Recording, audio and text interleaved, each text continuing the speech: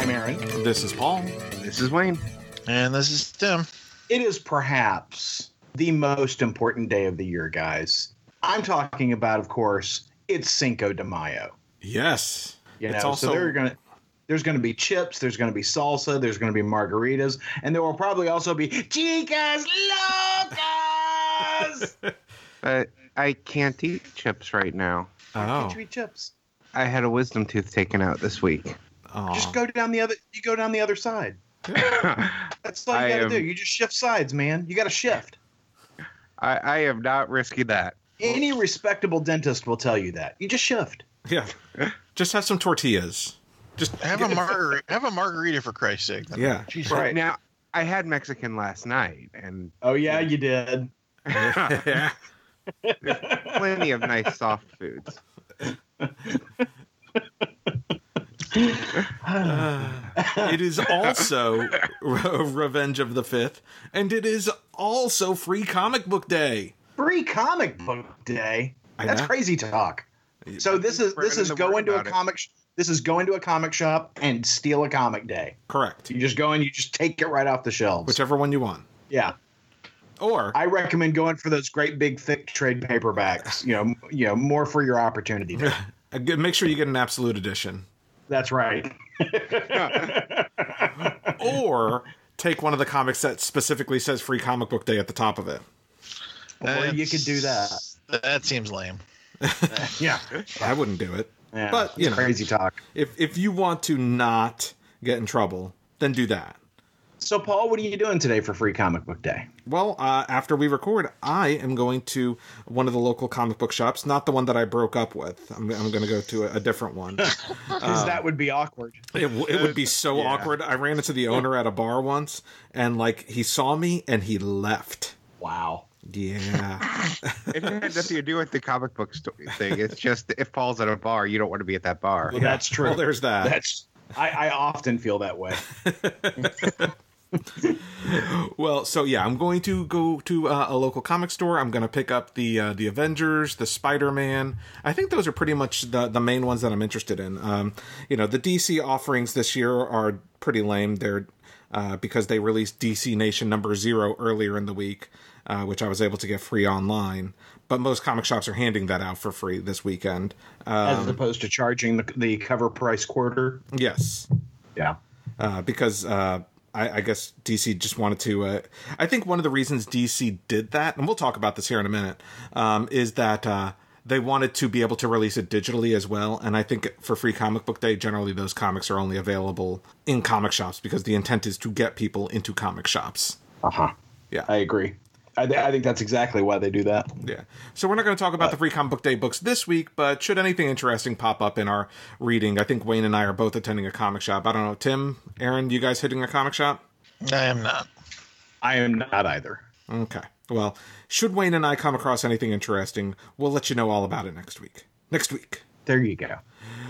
Very exciting. Well, this week, big news announcement from DC and Warner Brothers. DC has put a name on their streaming service, and it is called the DC Universe.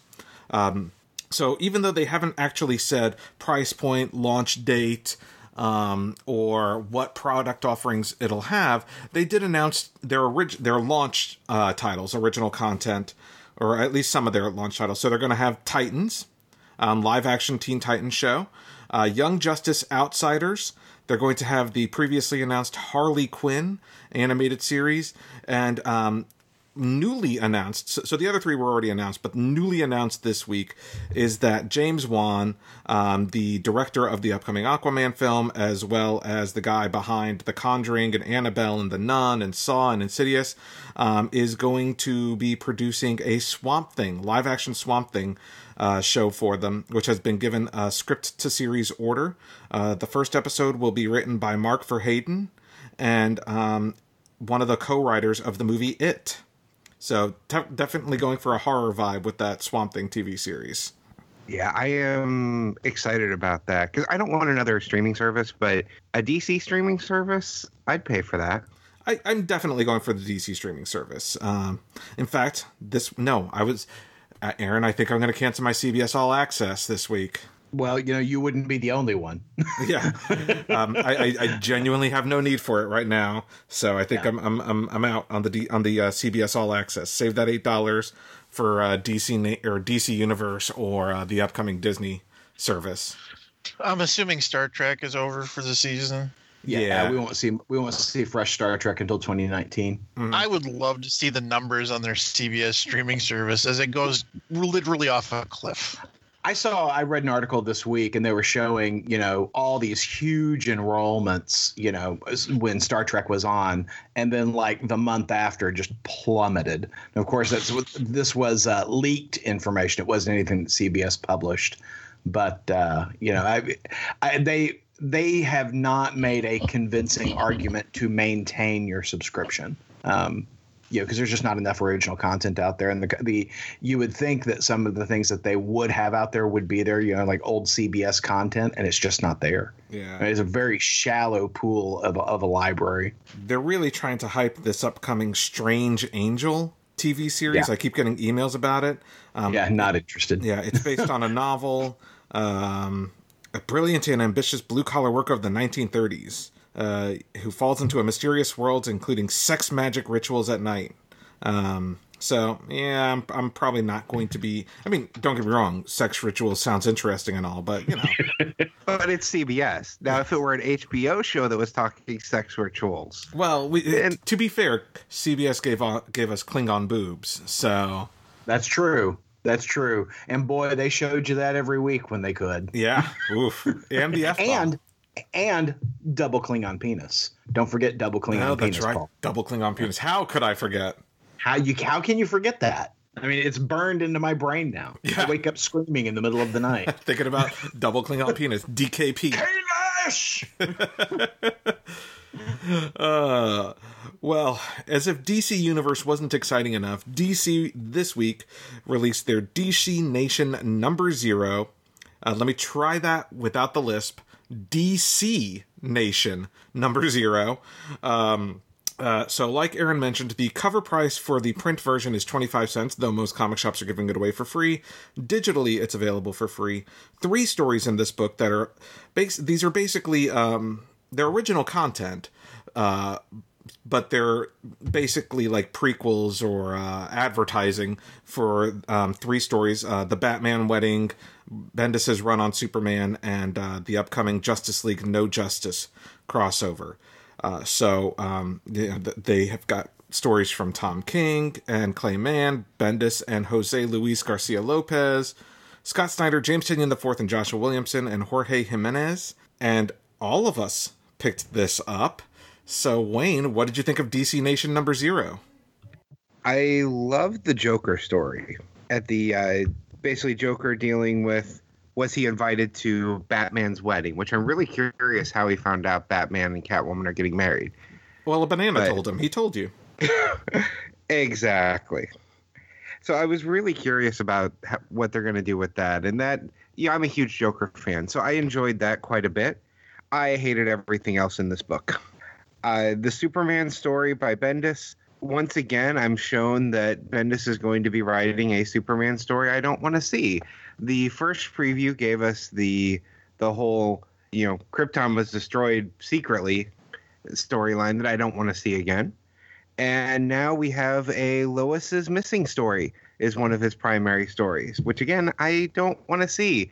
I'm enjoying the Lois and Clark interplay. So yeah, did not care for that one at all either, and I just hated everything with the Justice League story. Okay. Aaron, what did you think? This is one of those rare occasions where Wayne and I are on the same page. I did not care for the Superman story one little bit. It strikes me as the way that Bendis creates his complications in his Superman storytelling is to fuck up the stuff I like.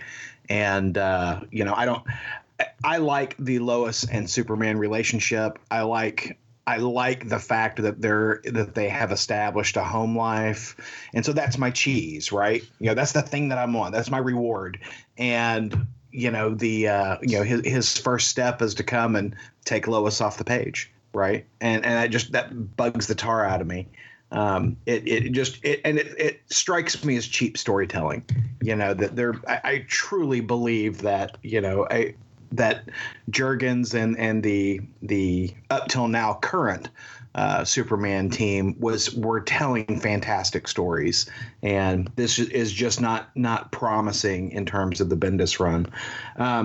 I agree. I think the Justice League storyline was not particularly entertaining with all the various Justice League teams, Team Mystery, Team what have you, all led by, one led by Batman, one led by Wonder Woman, one led by Superman. I mean, it was just all a little much. This is one of those we're shaping up for a Justice League story on par, and I don't mean this in a good way, on par with the Grant Morrison Superman story, Justice League stories.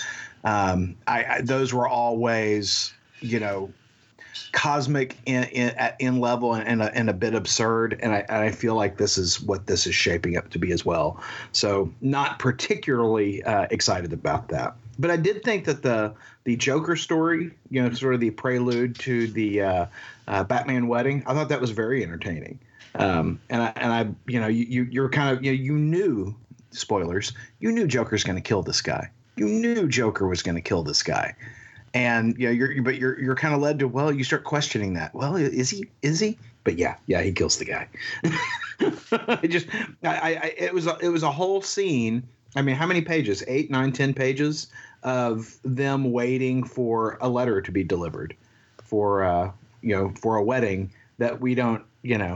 I won't ruin that part for you, but I love the anticipation of it. You had the anticipation of, is the letter going to come or not, and is Joker going to kill this guy or not? I thought it was very well told, and for such a mundane sort of setting, I thought it was told very well visually as well as in the narrative.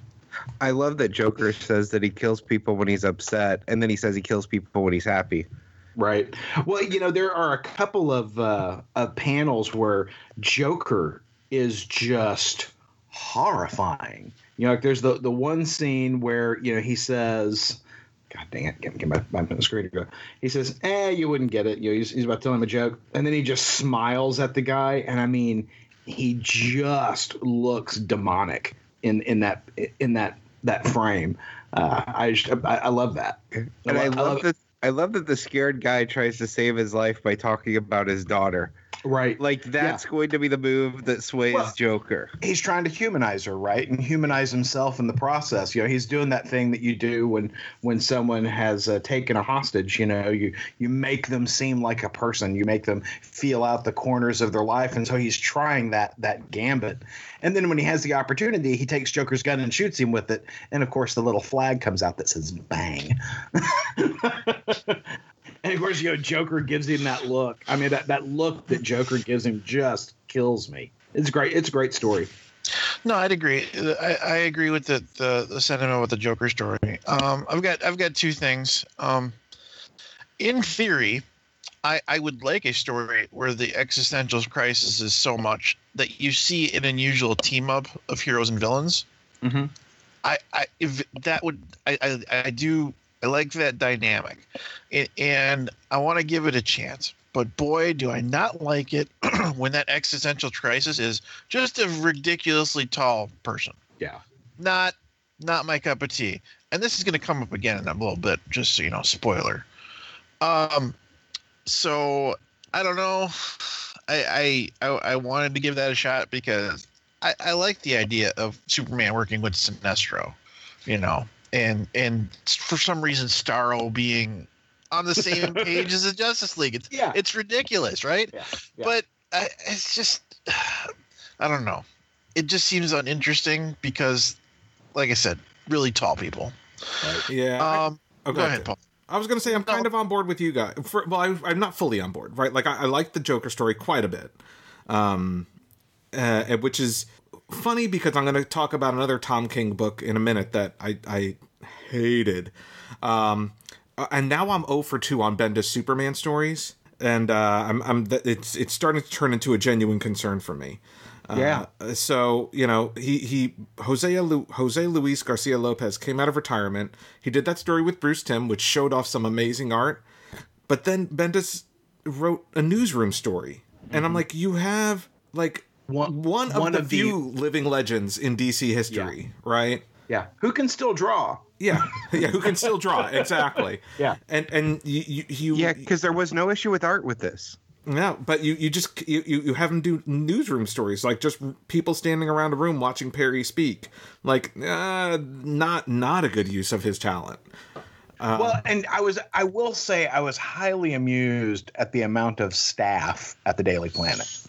You know, that there are so many people there that they're hanging over the rails of the upper level to look down and listen to Perry speak. And I'm like, this is the 21st century. Yeah. You know, if you've got more than 50 people working at a newspaper, I don't know who you are. You must have traveled forward in time. Yeah, I'm imagining something is going to be explained because, yeah, that is not a realistic representation of a modern newsroom. Right. Now, I will say, unlike you guys, I actually did enjoy the Justice League stuff. I didn't love it, but I enjoyed the concept of it. I liked the different teams. I liked the characters they brought, and it kind of reminds me a little bit of Justice League Unlimited, the animated series, which I think is probably the vibe they're going for. I enjoyed it, and I liked the art. So I wasn't blown away by it, but I was interested enough that I will be picking up Justice League No Justice, which I guess comes out next week. It says. I did, we're going to talk about this book here in a bit, but I found it interesting how similar the story is to another book that came out this week. They two books in the same week, two big books in the same week, basically had the same story. So, speaking of that book that I hate, Aaron, fuck me, that Batman 40, this Booster Gold story in Batman, I can't take it. It's so bad. It is, and the thing that's disturbing about it is the artwork is gorgeous. It is. The artwork is just gorgeous, but wow, the Booster Gold story is rough. And, it's here's the thing. It's written by Tom King, who I love, and he's done some great stuff. He's not, don't get me wrong, he's not knocked it out of the park on every story, but even his bad stories haven't been unreadable. Dude just does not get Booster Gold. Yeah. He writes Booster Gold as if Booster Gold was Deadpool. Like, it feels like I'm reading a Deadpool book. Yeah. No, you're right. He writes Booster as if Booster is not, Booster can be an idiot, right? And Booster can be vain, but he is at his core a hero. And it forgets everything Booster has learned under the hand of Dan Jurgens, right? Yeah. About how time works and his respect for the time continuity. And what Booster does is he wants to give Batman a gift, which is why this arc is called The Gift. And by doing so, he shows him what his life would be like if he weren't Batman. So to be kind of like It's a Wonderful Life sort of scenario and show, hey, Batman is your right choice. But of course, the world that he gives him is a world in which both of his parents are alive. Bruce never takes on the mantle of the Bat. And, this Bruce Wayne, is happy to be with his mom and dad.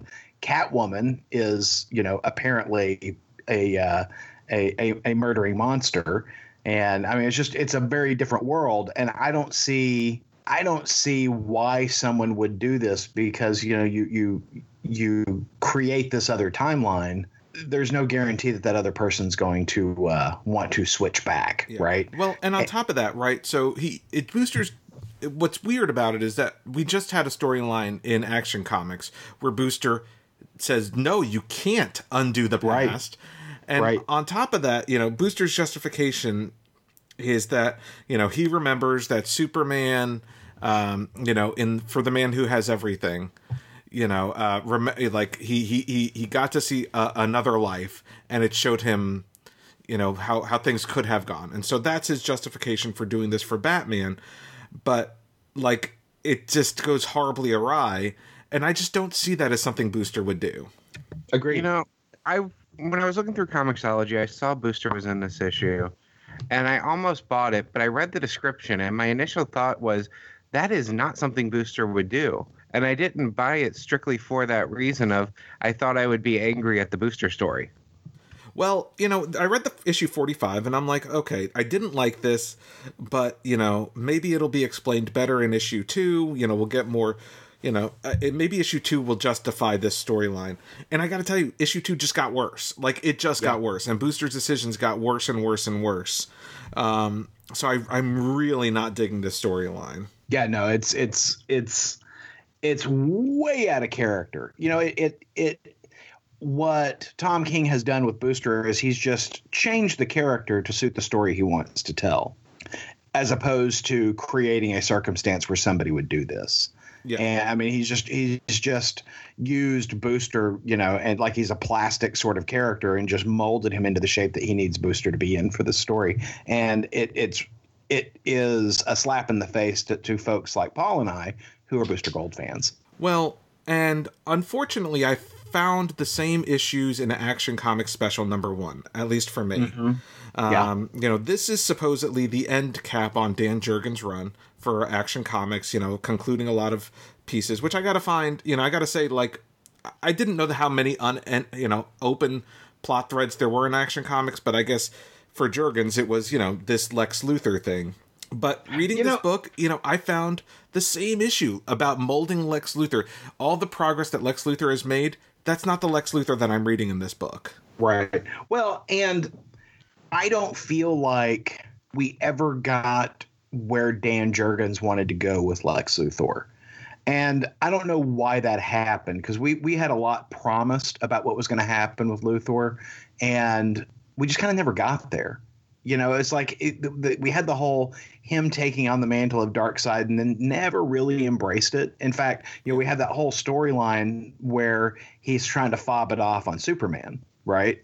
That's not the Lex Luthor I know. And that was frustrating to me. And it just kind of feels like this Lex Luthor, the seeds of the Lex Luthor storyline really kind of failed to launch a long time ago. And then to spend an entire issue wrapping up that storyline that never really went anywhere seemed like some wasted time to me. Yeah, 100% agreed. What did you guys think? Yeah. I guess what I would say is it depended on what you wanted out of the Lex Luthor storyline. Because what I read in this book was that the Lex Luthor that we have is he's kind of like the 3/4 done turkey in the oven. You know what he's gonna be. He'll get there in his own time. But like, this Superman keeps pushing him. Like, oh, why don't you just come into my office again by breaking the glass and accusing me of doing something I didn't do. And like, I still saw the elements of the Lex Luthor that wanted to help people, because Lois rightfully told him, hey, don't do that. These people are in danger. And you don't see it, but that he does help them, because he doesn't get to hear what's going on in the major fight, like in the building or whatever. Which I'm sure is the real reason Lois told him that. I don't think so. I think that might be giving them too much credit. But so to me, I got something out of this. I got the whole, this Superman is going to keep, well, I mean, assuming Brian Michael Bendis picks up some of the things that were put out there, which is somewhat doubtful, that there's going to be a turn for Lex Luthor that's more facilitated by Superman, as opposed to Superman being there and facilitating that turn kind of in its own time, I guess is what I'd say. I liked it when in the comics of the last year or so, where Lex Luthor, he kept thinking he was the bad guy and he wasn't. Mm-hmm.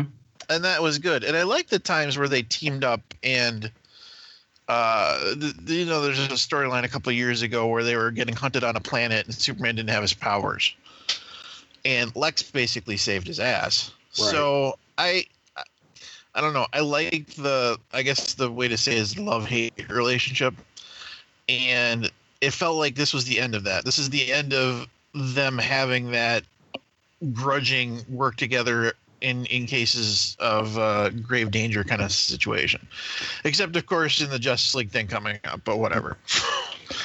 Yeah, So- I agree with Tim here.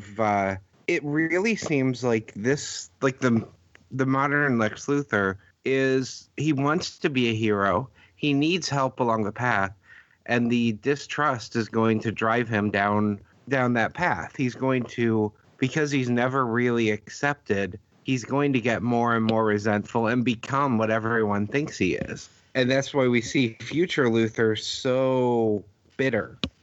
So, there are a couple of other stories in this book, and one that I particularly disliked was Suprema Est Lex, written by Mark Russell and drawn by Jill Thompson. It largely tells the story of Lois and Clark at the White House Correspondents' Dinner, which I actually thought was a really great idea. I'm a big fan of watching those White House Correspondents' Dinners. Not the recent ones, but certainly the ones during the Bush and Clinton administrations. What I thought was a great idea, but so poorly executed. For instance, the jokes that Lois and Clark are telling aren't particularly funny. Though what I thought was really unusual and a weird choice for the book was having Clark roast Superman and Superman's friends, for him to be, up there giving Superman a humanitarian award. I just, Clark is so humble. I just don't think that he ever would have done that. I think that he would have had someone else do it, even if that other person is Lois. I don't think Clark would put himself in a position where he would be delivering essentially an award to himself. And I go ahead, Wayne. So I completely agree there. That is something he would do everything to avoid. Mm-hmm. And if Superman's getting a humanitarian award, I would think they would want Superman there. Right. As far as the jokes go, I did enjoy Lois's comment about being one of the few newspapers not owned by LexCorp and wanting to thank her boss for whose leadership made it not worth owning. Mm-hmm. I did enjoy that joke, but all of the Justice League ones really fell flat for me. Honestly, It's just a weird story. Yes. It's a weird story. It felt like, the whole moon pie thing, Yes. Oh God. Yeah. It just kind of felt like a catalog story that they'd use to just fill up the back matter. It felt like one of those old Hostess ads, kind of. It really did. You're absolutely right. Yeah, the moon pie reference is that there is apparently a piece of security cam footage where Lex Luthor, after having done some crime, stops and takes a break for a moon pie snack, and you see him making comments like "moon pie, so good," and that's what gets him caught. And so people take to then calling him moon pie. This story was an insult to Lex Luthor. Well, and Lex Luthor has the guy in the bathroom, beaten up for calling him moon pie. Lex Luthor should have had the writer and artist beaten up on this book. Oh, absolutely, absolutely. like that commentary, Solomon Grundy would say something like that. That's right. I'm like, Are you kidding me? Like, yeah, this guy is the leader of a large corporation, and yeah, you can catch him making a mistake, but make it a smart mistake. Yeah. Make it a catch. Don't make it a stupid thing. And the direct line was "time for a victory moon pie," which, to Wayne's point, sounds exactly like dialogue from one of those old Hostess cupcake ads from the 70s and 80s. Which, here's the thing: if that's the story they were telling, that would be fun. Like an homage to those old Hostess ads. That would be kind of funny. But this was not funny, nor was it entertaining, nor was it particularly well drawn. It was just a piece of shit. Yeah. Well, and similarly, the Max Landis Francis Manupul story, Driver's Seat, which joins two stories together, which are connected by an incident, but are so wildly different. And it just the two sang, played such different notes. It was discordant to me. Right. I got to the end of this. I'm like, seriously, that's it. That's where this was going. I as much as I have enjoyed Max Landis's work on what was that, American Alien? Yeah, and I think this was unused material from American Alien. So I don't even know that this was the full story originally. Perhaps this is, pieces of a larger book that just never got completed or something along those lines. Because to your point, yeah, they set up this whole like redemption arc for this guy at the beginning with the jetpack that has pretty much nothing to do with the end other than the fact that there was a crashed car. But yeah, it's odd. It is an odd story. Yeah, it's a story that has potential. It does, but with another 10 pages, maybe. Like, yeah, something that makes it make sense. Because generally, it doesn't make sense. I like the art, but you guys know I like Francis Manapul. It was just so weird the way it ended and the looks between Lois and Clark. It's just weird. It's a weird story. And the Lois story, she wrecks her car, and it's the car that she's had for 12 years. It's the car that got her through college. She loved that car. She wanted more time with that car. She wasn't prepared to say goodbye. So for Christmas, Superman gives her a car seat and a steering wheel, presumably from her old beaten up car, and flies her across the sky. Yeah, the end. The end. Yeah. Well, you know what's weird is he's standing on the roof with this car seat, right? Right. And her response is, "Why are you like this?" Like, yeah, what is that? What does that mean? Yeah. That is such an unusual piece of dialogue. Why are you like this? Well, and to your earlier point, it would make a whole lot of sense if that's a reference to a line of dialogue in a story that we haven't seen. Yeah. Because I think you're probably right. I think this probably is cribbed from unused content from American Alien. Yeah. And don't get me wrong, American Alien's fantastic. I love that book. But this is not that. I mean, and if this was cut from that, I get it. Because this story was crap. Yeah. Just crap. Well, Ugh. So now we've harshed on 3 books from DC. Not a good DC week, even though we bought, DC books. So let's hop on over to the big book released from Marvel this week, Earth's Mightiest Heroes, The Avengers #1 from Jason Aaron and Ed McGuinness on art. The book starts with the Avengers of 1 million BC, Odin, Phoenix, Black Panther, Iron Fist, Starbrand, the Sorcerer Supreme, and Agamotto, I think. Whoever the Spirit of Vengeance was. I think it was Agamotto. Agamotto was the Sorcerer Supreme, and the Spirit of Vengeance was the Spirit of Vengeance. Yeah, just Spirit of Vengeance. So Aaron did not read this, but Tim and Wayne read it. So Wayne, well, actually, you know what? No, Tim hates starting. So Wayne, you go ahead and start. I'm going to say Aaron was the lucky one. So, first of all, I hate these Avengers of BC. I've seen them before, and it was like the first issue of Spirits of Vengeance, I think, and one of the other previous books to have established this team, and I just don't like this team to begin with. It is cool seeing Starbrand, but I just don't like the team.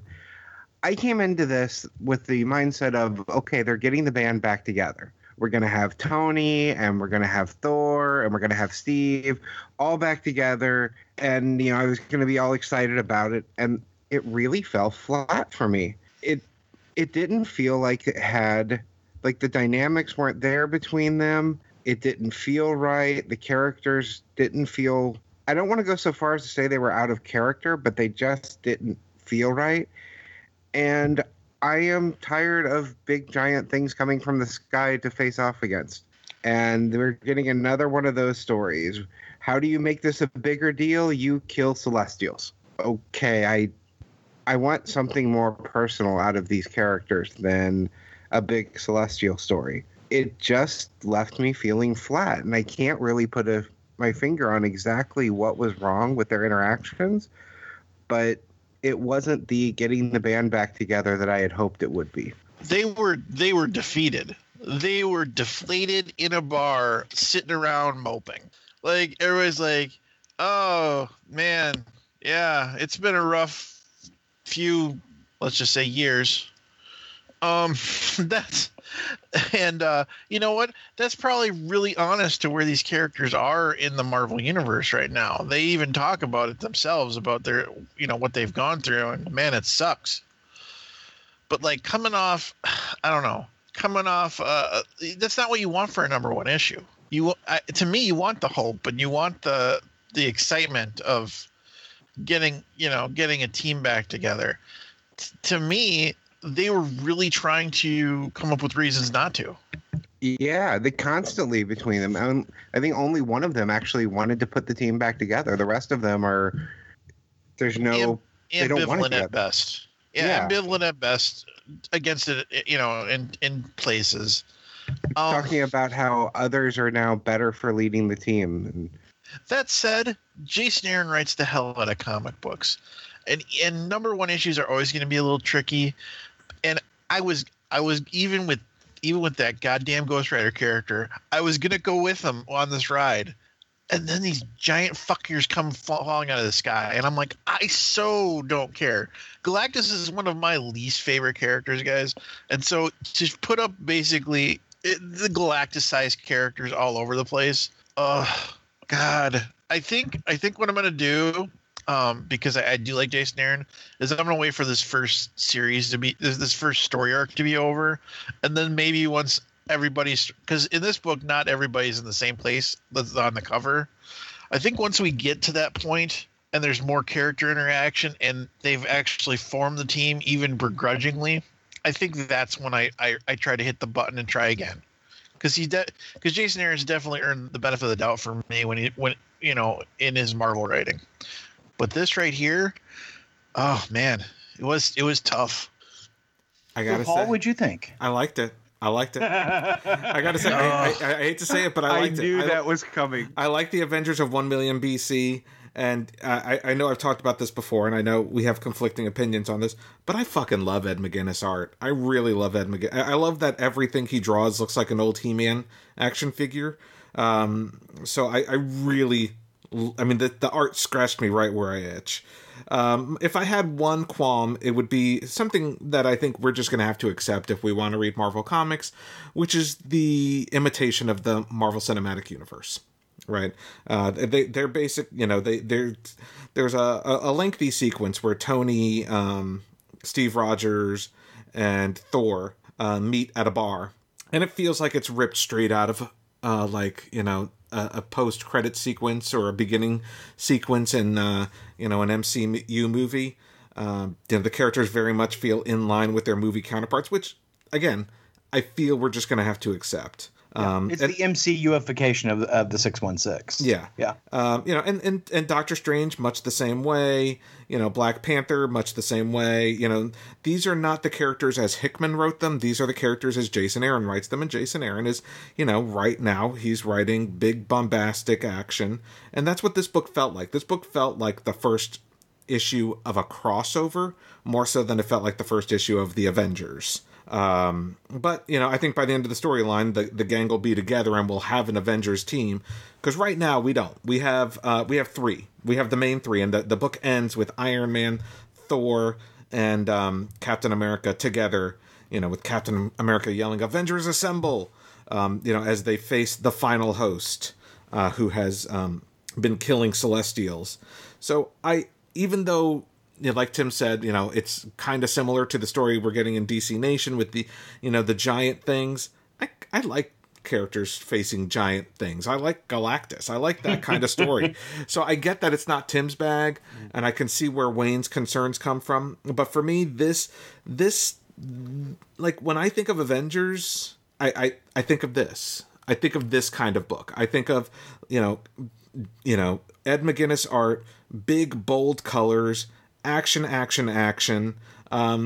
so I liked it. I do trust in Jason Aaron. I love Galactus, but I don't like Celestials. And the difference is Galactus has personality and talks to you and you know who he is, versus the Celestials have always been quiet and bland to me. Yeah. Galactus is a character. Celestials are a force of nature. And while force of nature stories can be fine, they don't excite me like a character does. No, I hear you. I hate it when Wayne says things I agree with. It just drives me crazy. Stupid Wayne. So I've crapped on a number of books this week, and you know me, guys. I'm not here to curse your darkness. I want to light a candle. And I discovered a comic this week. It's not in their outline, but I'm just going to throw it out there real quick. The hell? I know, crazy, right? If you're going to go to the comic book store today for a free comic book day, and remember, you can just take any comic that you want. I think that's my understanding of free comic book day. It's just all the comics are free. Grab yourself a copy of DJINN, DJINN. It is from Europe Comics, and I have never read anything from Europe Comics before, had not even really was familiar with Europe Comics. It is a pan-European comics and graphic novel digital venture run by 13 European comics publishers from 8 European countries. And so if it's a digital venture, will it even be in physical? They do print. These comics do come in print, and they're released in America. They're probably under a different publishing banner, though. But you can go over to Comixology and pick this up. That's where I picked it up. So, and sadly, I don't think you can just take it from there. But it is written by Jean Dufault and with art by Ana Morales, and it tells the story of harem as a political weapon. And the stories that it tells is there's two stories going on simultaneously. One is set in 1912, just before the beginning of the First World War. And the other is told in modern day, the granddaughter or great-granddaughter of the main character from the World War I story. And it is beautifully told visually. The artwork is amazing. It's a 17-plus story, so there is some nudity in the book, but it is not what I would characterize as graphic nudity. Very picturesque. Again, marvelously told visually, marvelously translated. It is just a fantastic book. The books are sold in volumes, and they're about 52 pages each volume for about a $6 cover price on Comixology. It is brilliant. I bought it on a lark. I had one of those you might also like. I'm like, that's a great cover. And, I started looking on the inside and reading the synopses, and I bought the first issue because I didn't spend a whole lot this week in comics. My new books didn't interest me all that much, so I went and got this. And I mean, I just consumed this book, and I've already bought the next volume. I mean, it is just fantastic. Like I said, just a beautifully written, beautifully drawn book. I highly recommend it. I might have to check it out. I do like nudity, and I like harems. So it is. I mean, and again, it sounds like it's just going to be, gratuitous, right? It is not. I mean, like I said, there's nudity. Well, now you're talking me out of it, Aaron. So you just quit while you're ahead. But you had him sold. It is very much a political thriller, and I thoroughly dig this book. Well, when you're at the comic store and you want to know what comes out next week, you might want to check out Batman White Knight number 8, the concluding chapter of the first part. Sean Murphy already announced that there's going to be a part 2 later this year, but this is the last issue of Batman White Knight. Comes out next Wednesday. So does that Justice League No Justice storyline that was previewed in DC Nation number 0, as well as Mr. Miracle number 9. So before we wrap up, I do want to ask you guys, is anyone actually picking up No Justice other than me after reading DC Nation number 0? Nope. Maybe. Maybe. Well, and I know when Aaron doesn't answer, that means no also. No, Aaron wasn't going to do that at all. Yeah. No, I'm still waiting for a good Justice League book to happen, Paul. That wasn't it. I'll tell you what, Paul. I'll coach. I'll take the plunge with you. Yes. Well, it's a slow week outside of that anyway. So I look forward to chatting about it with you, Tim. There's no new Superman for a little while until Man of Steel number 1 starts, which I think is, I don't know when that book comes out, but it's not for another couple weeks. I'm okay waiting. Yeah. Right now, I'm not encouraged. I'm okay waiting. Will you buy it though when it comes out? I'll buy the first issue. I'll give it a shot. But I gotta tell you, I'm not doing one of these. Oh, you got to give it a couple issues to get you. If he doesn't get me in the first book, I'm done. Yeah, I would agree. Yep. So May 30th is when that first issue comes out. So a full month without Superman books. Well, we do have that Superman special that's coming at some point too. So, all right, guys. All right. Well, I think that we've got our Cinco de Mayo plans. We've got our Free Comic Book Day plans. We've got our Plan for ManCon plans. Something about Star Wars plans. And that's right. Not next Saturday, but the Saturday following is ManCon. Woo! ManCon. Pretty excited. You got to say it with a kind of a high-pitched, girly voice. ManCon. ManCon. All right, you guys have a good week. Bye, everybody. Podcast theme music graciously provided by Mark Andrew Pope. For more information, visit markandrewpope.com. Funny Books with Aaron and Polly is a production of ideologyofmadness.com. No Spider-Man clones were harmed in the production of this podcast.